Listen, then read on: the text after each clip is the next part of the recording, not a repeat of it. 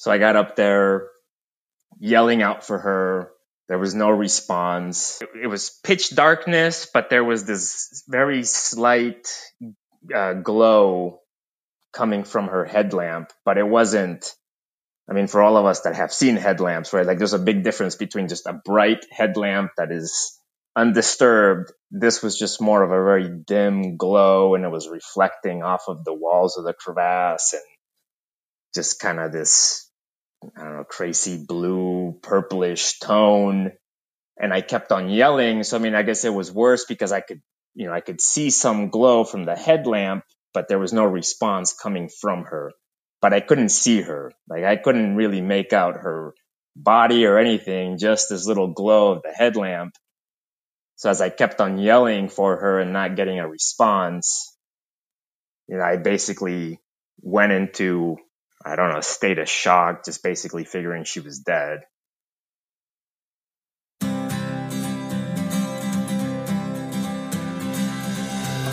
This is the Sharp End Podcast. I'm Ashley, the creator and hostess of the show. This podcast is brought to you by the American Alpine Club and sponsored by Mammut. Since 1862, Mammut has been making gear that allows you to confidently go.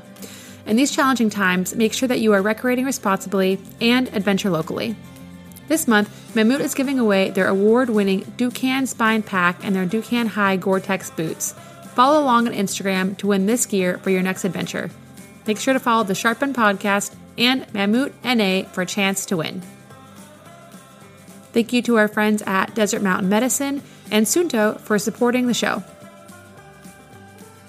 So the man that you heard at the beginning of the show was Rita Hansen, the son of a woman who shares her story with us today. I cannot even imagine what Moriel felt when he stood there and looked down inside the crevasse, thinking that his own mother was dead. This incident happened in August of 2007, 13 years ago.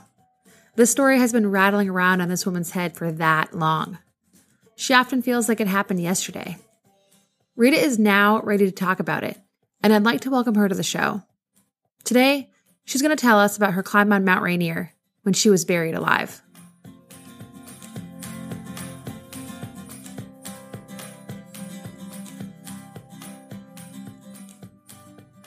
My name's Rita Hansen, and I'm actually based here in Central Oregon. I work in Bend, but I live in Redmond, which is about 10 miles so from Smith Rock, and I've been here for about 8 years now, so just a little piece of heaven on earth. I have a son that is now 40 years old, believe it or not. And I also have a stepdaughter who's like 42. So it's just the two of them. One's in Seattle, and my son is actually here in Bend, and he's like one of my favorite climbing partners in the whole world. And did you teach your son how to climb? I sure did. He started climbing in his early teenage years. I didn't have him for the first few years. He was with his dad, but then when he moved in with us, he really expressed a desire to learn how to climb. And so I think his first trip up Mount Hood, which was my backyard mountain, he was probably 14 years old. So we actually nowadays will get up early in the morning and head out to Smith Rock and do a run and boulder and climb and before work. So it's kind of our routine in the summertime. So Rita, would you say that Smith Rock is your climbing crag? It is. I've been rock climbing there since the early 80s. Very cool, Rita. Okay, so tell me what we're going to talk about today. So we're going to talk about something that happened to me back in August of 2007. I know it's been 13 years, but I think, as I explained to you in an email, it's like it's been rattling around in my head all these years, and at times it feels like it happened yesterday, especially when I hear about people who've been caught in an avalanche or a tree well or something because of what eventually happened to me. I still feel those feelings. So this happened back in August of 2007, 13 years ago, and it was up on Mount Rainier, which turned out to be at that time a mountain that I had not yet summited, unbelievably, because, for whatever reason, I'd made multiple attempts, mostly weather related. It just had never resulted in a successful summit. And I'd climbed Hood, by that time it was probably over 30 times that I'd climbed Hood on all the way, all the routes on Mount Hood. But Rainier always eluded me. And so it was just. And how many times have you tried climbing it? Probably at that time it was probably half a dozen times. And I'd climbed Adams, climbed Helen's numerous times. It's just Rainier was never, it just was my nemesis, it seemed like. Well, yeah, and plus the weather in the Pacific Northwest is really never that cooperative. This is true. And I'm I don't like to say I'm a fair weather climber, but I respect Mother Nature. And so I never know if I'm going to make it to the tops of these mountains again. And I just want to be able to go in with good weather. I mean, we're from Oregon where, people intentionally have gone to climb Mount Hood in bad weather and bad things have happened. So I tend to really respect Mother Nature and the weather. Yeah. And what was the weather doing in August? Well, it was a great summer. But it's kind of late. So for Rainier, August is late. And so all the crevasses are really, really opened up at that point. And this was a beautiful weekend that we were heading into. And my brother, was organizing climbs up Rainier with his Boy Scout troops, which is something he'd been doing for years. So he had a climb that he did in July, and he asked if I wanted to join him. And I said no, because actually my son and I were climbing Mount Baker. So then in August, he was planning to do this climb up Emmons Head Wall. And in July, he had done Disappointment Cleaver, which is the standard route, through Camp Muir. And Emmons Head Wall is up to Camp Sherman, and then up more on the east side of the mountain. So he asked if I wanted to join him on the Emmons Head Wall climb in August, and he said, "Yeah, and bring Moriel, your son." And I said, "Great, that sounds like a great idea. Let's plan it out that way." This was like the second weekend in August. And we had it on the calendar. So that was the plan. We were going to head in on Thursday, head out in the afternoon, hike a few miles, have a sleep, and then the next day get up to High Camp. High Camp is just a little bit above Camp Sherman. So you have just, you've made a few extra, you gain some elevation, and you're not right there at Camp Sherman where it can be a little bit crowded, especially in the summer. On Mount Rainier. So the plan was Thursday, hike, Friday, get up the next day, get up to High Camp, and then be there like early afternoon on Friday, and then get a few hours of rest and start the climb.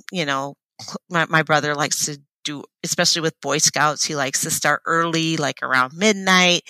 You gain the summit in 8 to 10 hours, maybe 12, depending on how fit and how well the travel is going. And then if you're lucky, you can actually get down and hike all the way out. I mean, some people will summit and then hike all the way out, especially if you start really early and you're in good shape. So that was the plan. That's what I did last year. I actually flew from Alaska on a Thursday afternoon to Washington. Did ground school Friday, went up to High Camp Saturday, summited, Saturday night, Sunday morning, came all the way down Sunday, and then actually went all the way to the airport Sunday and flew back to Alaska Sunday night, all so I could be back to work on Monday. Oh my God, Ashley. That's like, okay. So that was so there you go. And actually as you'll hear, the next year we did the same thing. We went up to I was like, okay, I really got to climb Rainier, and we did Disappointment Cleaver, and we stayed at Camp Muir. We actually stayed in the hut at Camp Muir, and then it was really nice, and we summited. But I actually decided to spend another night at Camp Muir and hike out the next day. I really, really, really wanted to embrace the fact that I finally had summited Rainier and wanted to spend as much time on that mountain. But the plan was we were going to get up early, summit, hike down, pack up, and head all the way out. But we had Sunday as a backup. So it was always, that was what my brother liked to do. He just said, it's always good to have Sunday as a backup. Yeah, yeah. So that was the plan. And so we all met on Thursday afternoon in the parking lot at the trailhead to hike up to Camp Sherman. And left, on time and hiked in till early, dusk. And it was below Intermountain Glacier. So, this is sort of like the very first glacier you hit, but we camped below that.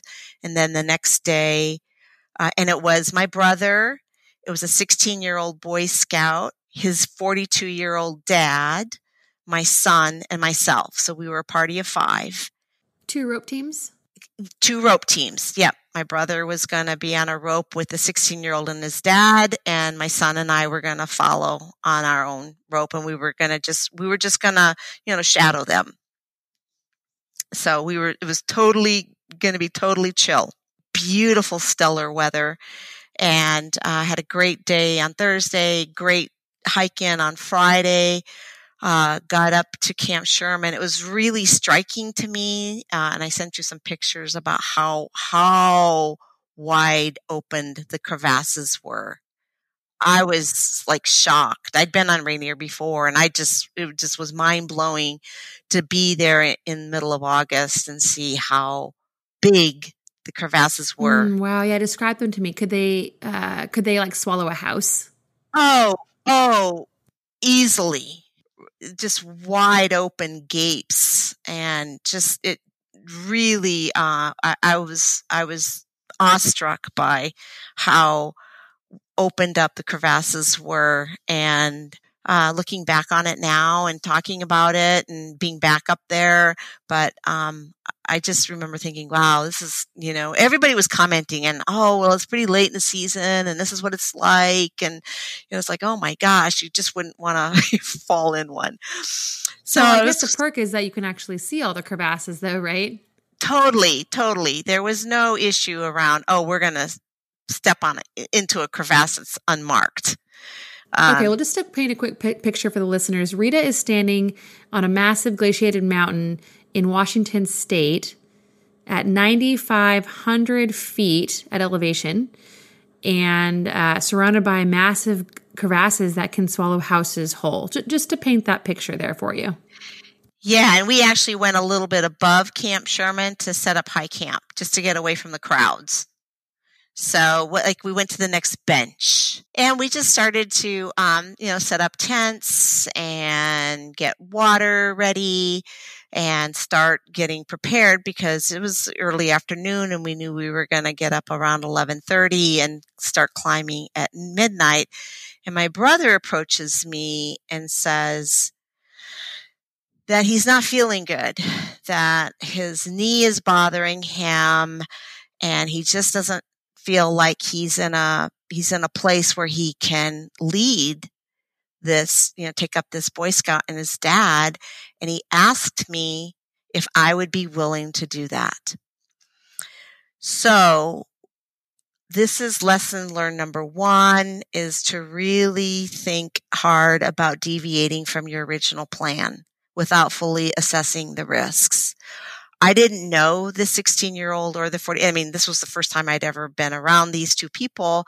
I mean, nice people, but I just had no idea what their climbing experience was, and what they knew and what they didn't know. But my brother asked if I would be so kind to, take them up to Mount Rainier, and take them up this climb, a climb I'd never done, a route I'd never been on, and that, he would recommend that I was leading, which that would have been, yes, of course, I would lead and my son would bring up the rear. And so I said yes.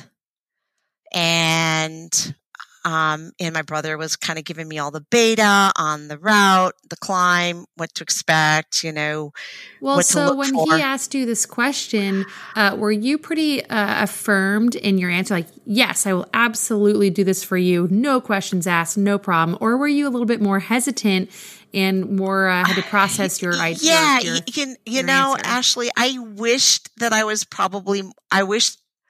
I'd like to say that I was more deliberate about it, that I was hesitant about it, that I was really thinking through the consequences of climbing with somebody that I didn't know, or that I didn't know what they knew and didn't know.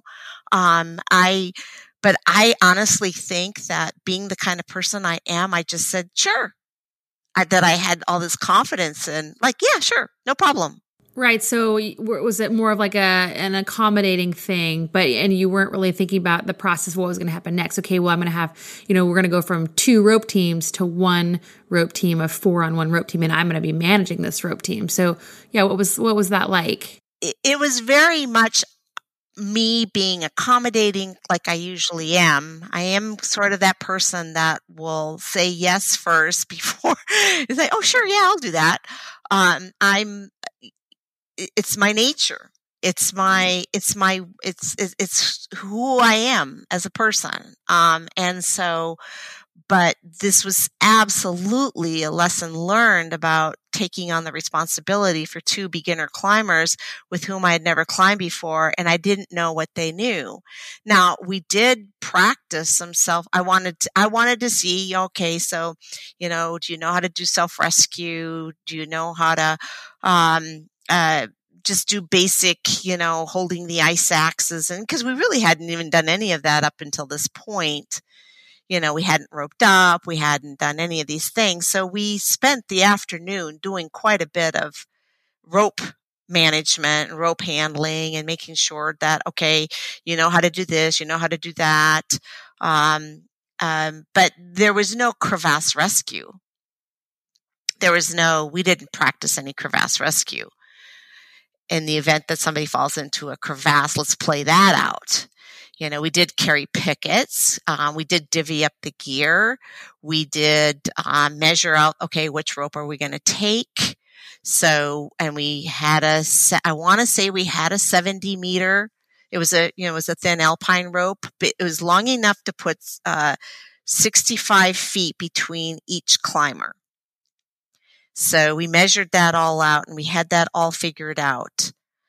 So that was definitely okay, we're going to take 1 rope and here's how we're going to do this. And it's going to be Rita, then it's going to be the 16-year-old, and then it's going to be the 42-year-old dad, and then it's going to be my son, Moriel, at the back.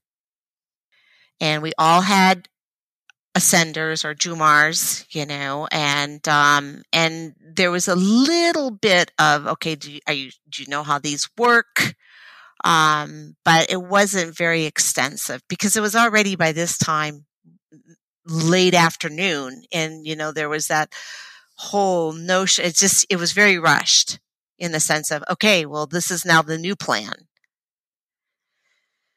And so I look back on this now and just, and realize that was the first thing that was a major lesson learned for me as coming out of it. Mm-hmm. Yeah, but you went for it. I did. And we went to bed and we tried to rest. We all got up we got up really early. Oh, that was the other thing, it's like, okay, we're getting up really early. We are going to give ourselves the best shot. So I think we probably got up at 11. Not that anybody slept, but we got up at 11 and my brother got up and he was helping us all get sorted out and everything. And we were definitely the first party on the mountain. We were the first party out of the gates and there was a pretty big crowd that was going to be climbing that day because it was optimal. It was perfect weather. No wind. Okay. And just to paint the picture here, it's pitch black at night. It's dark. They can't see anything without their headlamps. So just keep that in mind when Rita tells the rest of her story here. So we left, and you could see, and you see in the pictures, the boot track was so clear and so obvious. This is like the boot track, which I have to say now is, don't assume the boot track is the safest place to be, but that's where I was, and so when you're leaving high camp out of Camp Sherman and you have to gain the head wall, and to gain the head wall, you kind of start, you climb up, but you're just kind of angling as you're facing the mountain, you're angling to the left to gain the head wall, and you are traversing a major crevasse field. But the crevasses are all open. And I was following, so it's the middle of the night, you've got your headlamp on and you're following the boot track. And one of the things you have to do is you have to traverse this crevasse field, but you're paralleling the crevasse systems because you're gaining the head wall, which is off to your left. So the crevasse systems are running parallel to you versus perpendicular to you.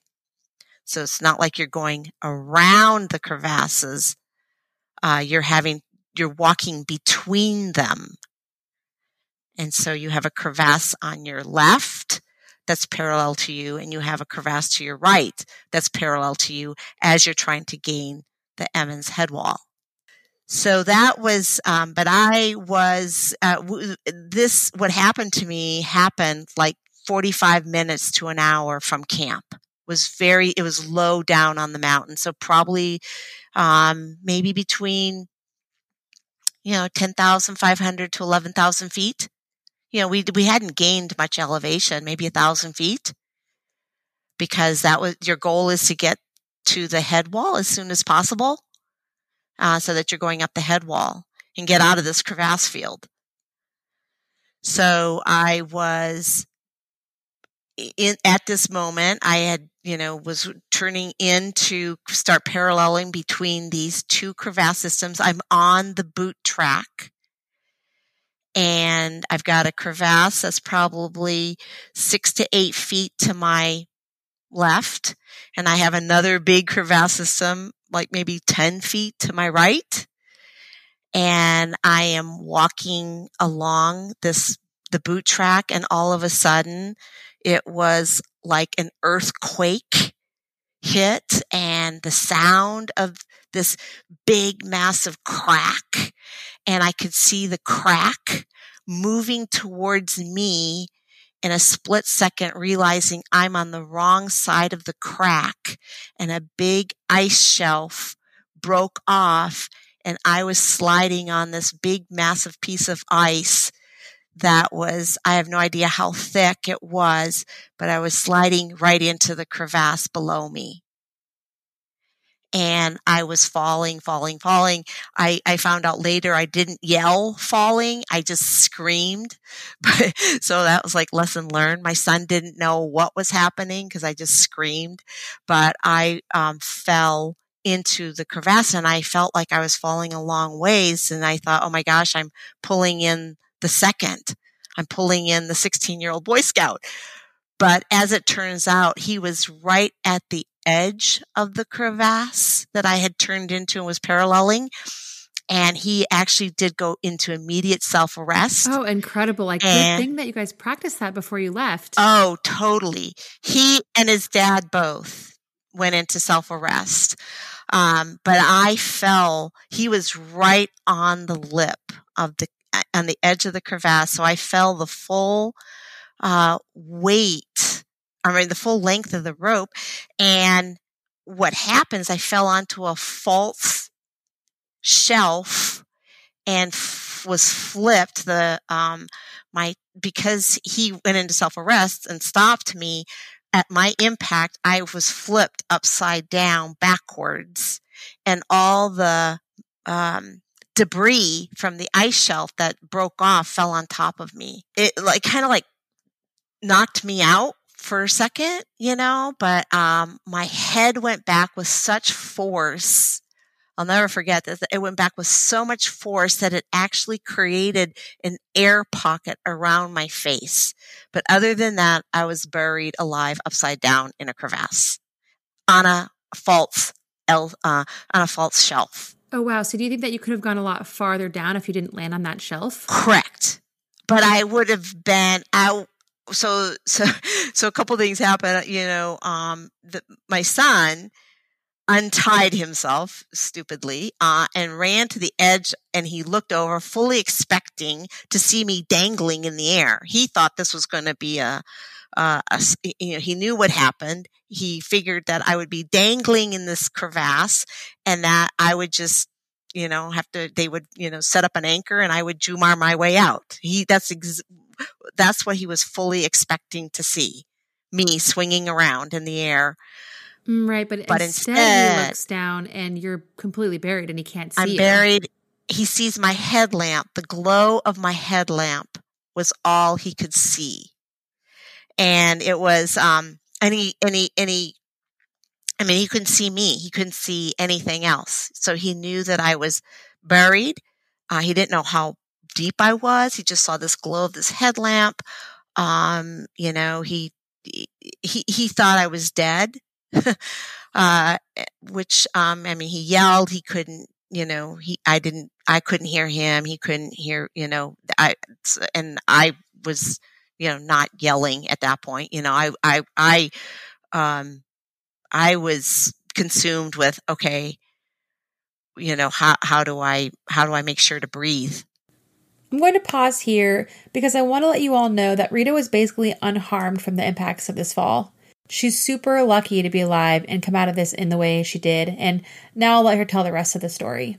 So it was interesting because so I'm going to just talk about a lesson learned here. I was wearing just a regular harness. I did not rig myself up with a chest harness, and I had a pretty big pack on. So that also played into the force of me flipping backwards. That the yank of the second going in for self-arrest, and just the karma of the rope becoming taut and flipping me right before I landed on this shelf, and then having all this debris fall on top of me. It was big blocks of ice. It was big blocks. It wasn't snow. It was big blocks of ice. Right. Well, I wonder if a chest harness did keep you upright and all those heavy blocks of ice fell on your head, if you would have gotten more blows to the head and been even more injured than being flipped upside down.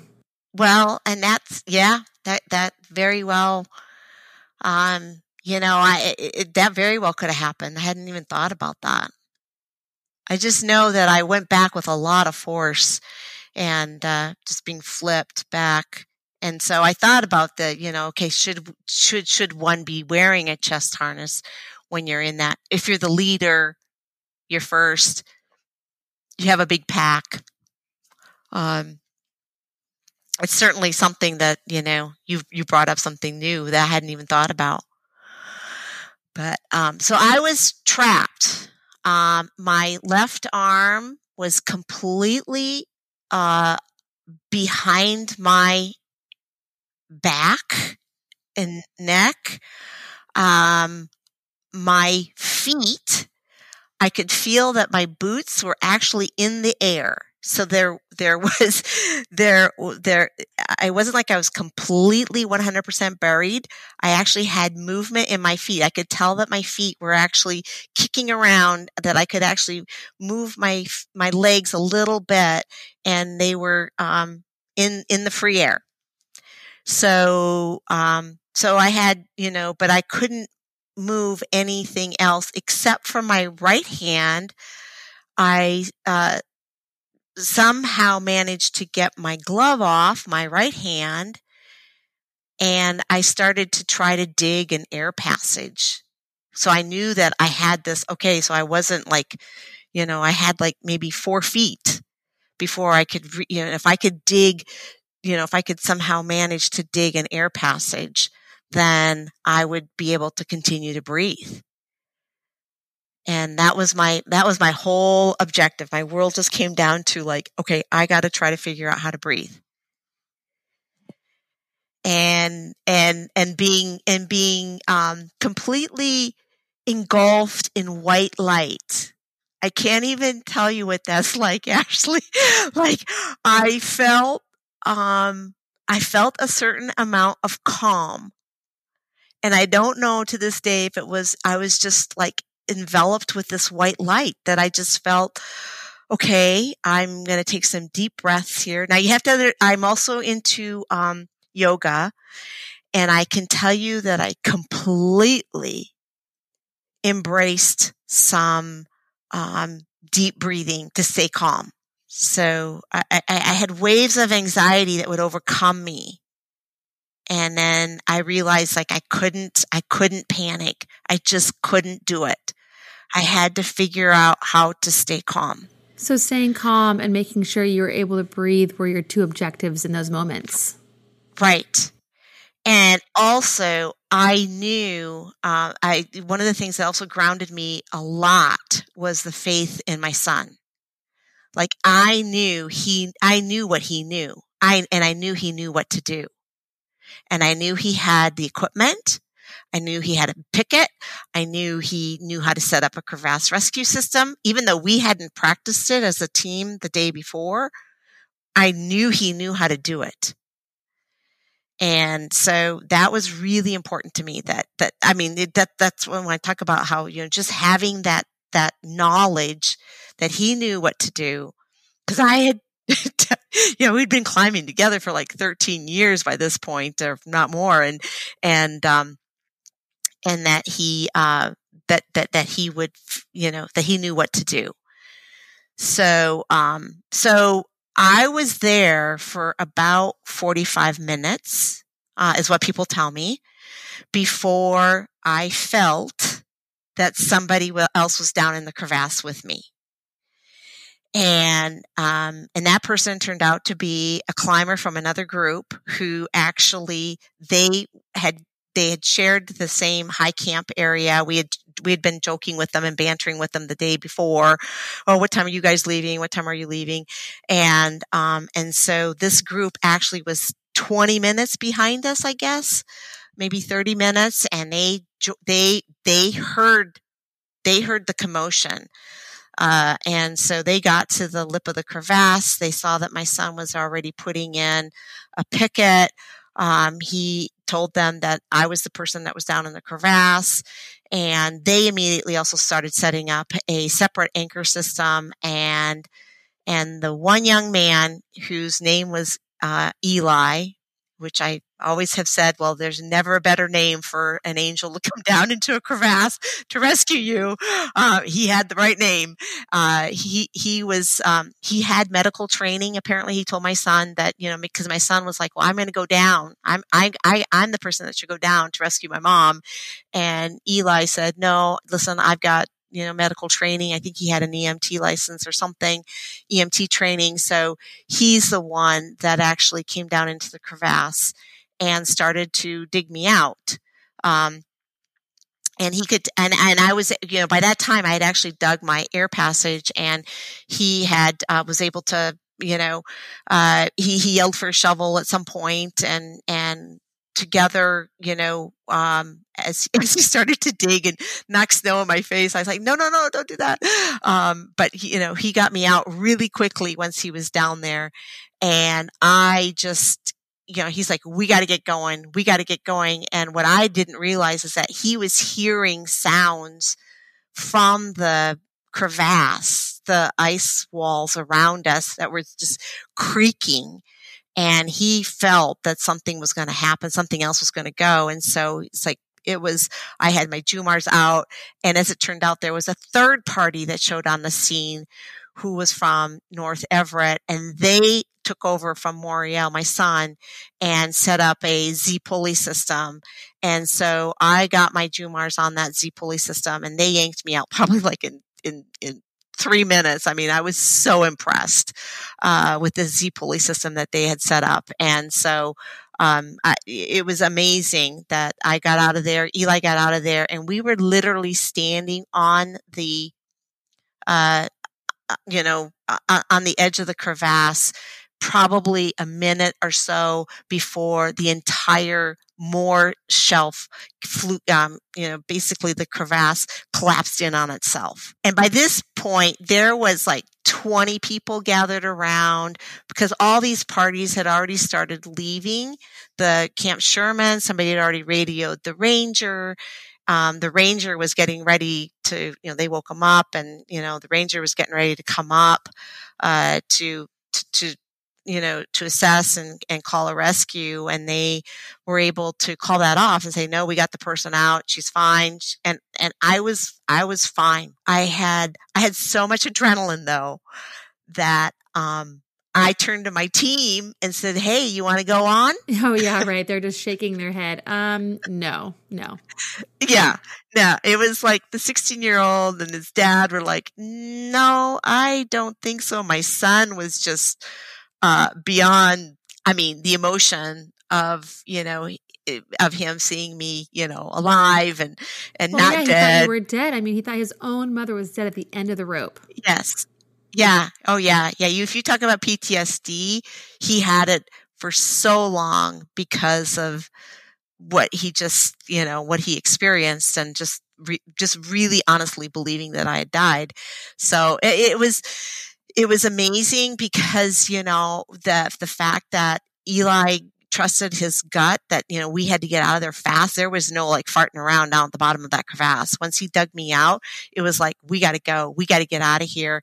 He went up his rope, to his team. And like I said, this third party had come up and had joined forces with my son, and they got the Z pulley system rigged up. And my God, that was like so amazing. And thank goodness we got out of there when we did, because I honestly think that Eli and I would have been killed, if we had stuck around for another couple minutes. How far did you end up falling in the crevasse? It was the full length of the rope between me and my second, because the second was literally on the edge of the crevasse. So it was about 60 feet. And were you wearing a helmet? I was. That's, what I did right, was wearing a helmet, because it allowed me to, have that air pocket. It created that air pocket. And who knows, like I say, just the impact on the fault shelf, and if there, and I don't know if a piece of ice had fallen on my head. I was buried. I was certainly buried alive. And it was these big chunks of ice that had fallen on top of me. So, and the crazy thing is, Ashley, I had just started wearing my helmet earlier that year. This was 2007. So if you think about when helmets were really, really gaining strength amongst the climbing community, it was, I had climbed for 20 years without a helmet, and except for rare occasions. And so I'm grateful that I had started wearing one, and today it's just not even a question. I don't know if you've ever had that amount of adrenaline course through your body, and then what happens like 2 hours later, you just start to shake. And you have, I don't know, maybe you've had other people describe this to you. You have uncontrollable shakes for hours. The amount of adrenaline was unbelievable. I didn't know to expect that.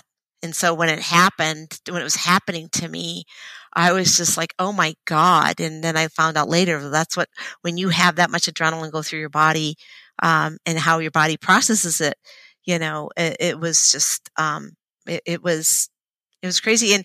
And then I've heard so many of your episodes actually talk about the mental aspects of it and the post-traumatic stress. And I can't tell you how many times when I hear about a story of somebody who's been caught in an avalanche, caught in a tree well, caught, buried alive, regardless of what adventure or what they were doing, I just can immediately start shaking. And so I feel like, I'm hoping that, I'm finally telling the story in a public venue, which is just unbelievable to me that I'm doing this. But I feel that, it's helpful.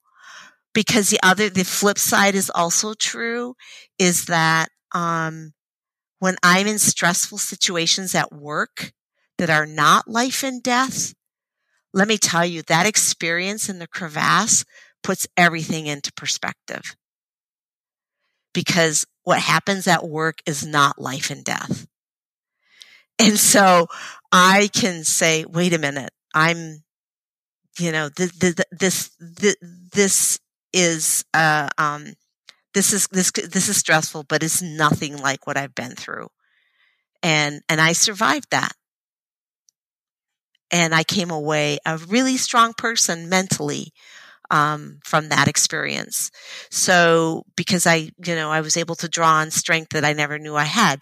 And so there's like the pros and the cons, or the yin and the yang of that, So, but I also want to say, do not assume the boot track is the safest place to be. I bet you 1,000 people had walked that track that summer. If you just do the math around Mount Rainier and how many people climb Mount Rainier, that boot track was and I was the first person on that track that day. On that day. Yeah. I am pretty convinced that if it wasn't me, it would have been somebody else.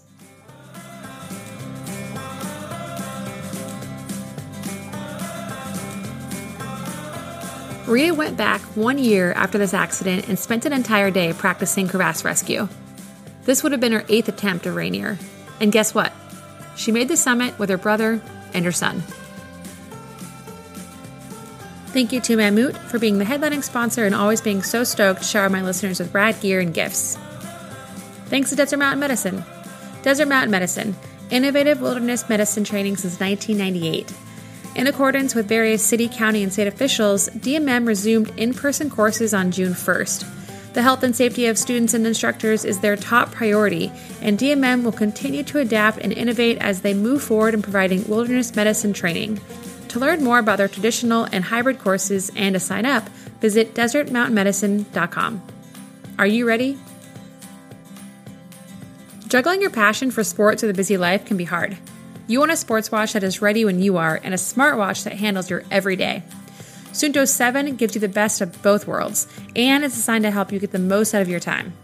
It's Suunto's first watch that combines its versatile sports experience and free offline outdoor maps with helpful smartwatch features from Wear OS by Google, making this watch the smartest sports watch yet. Go check it out at www.suunto.com/Suunto7 to learn more. And remember, play hard and be smart.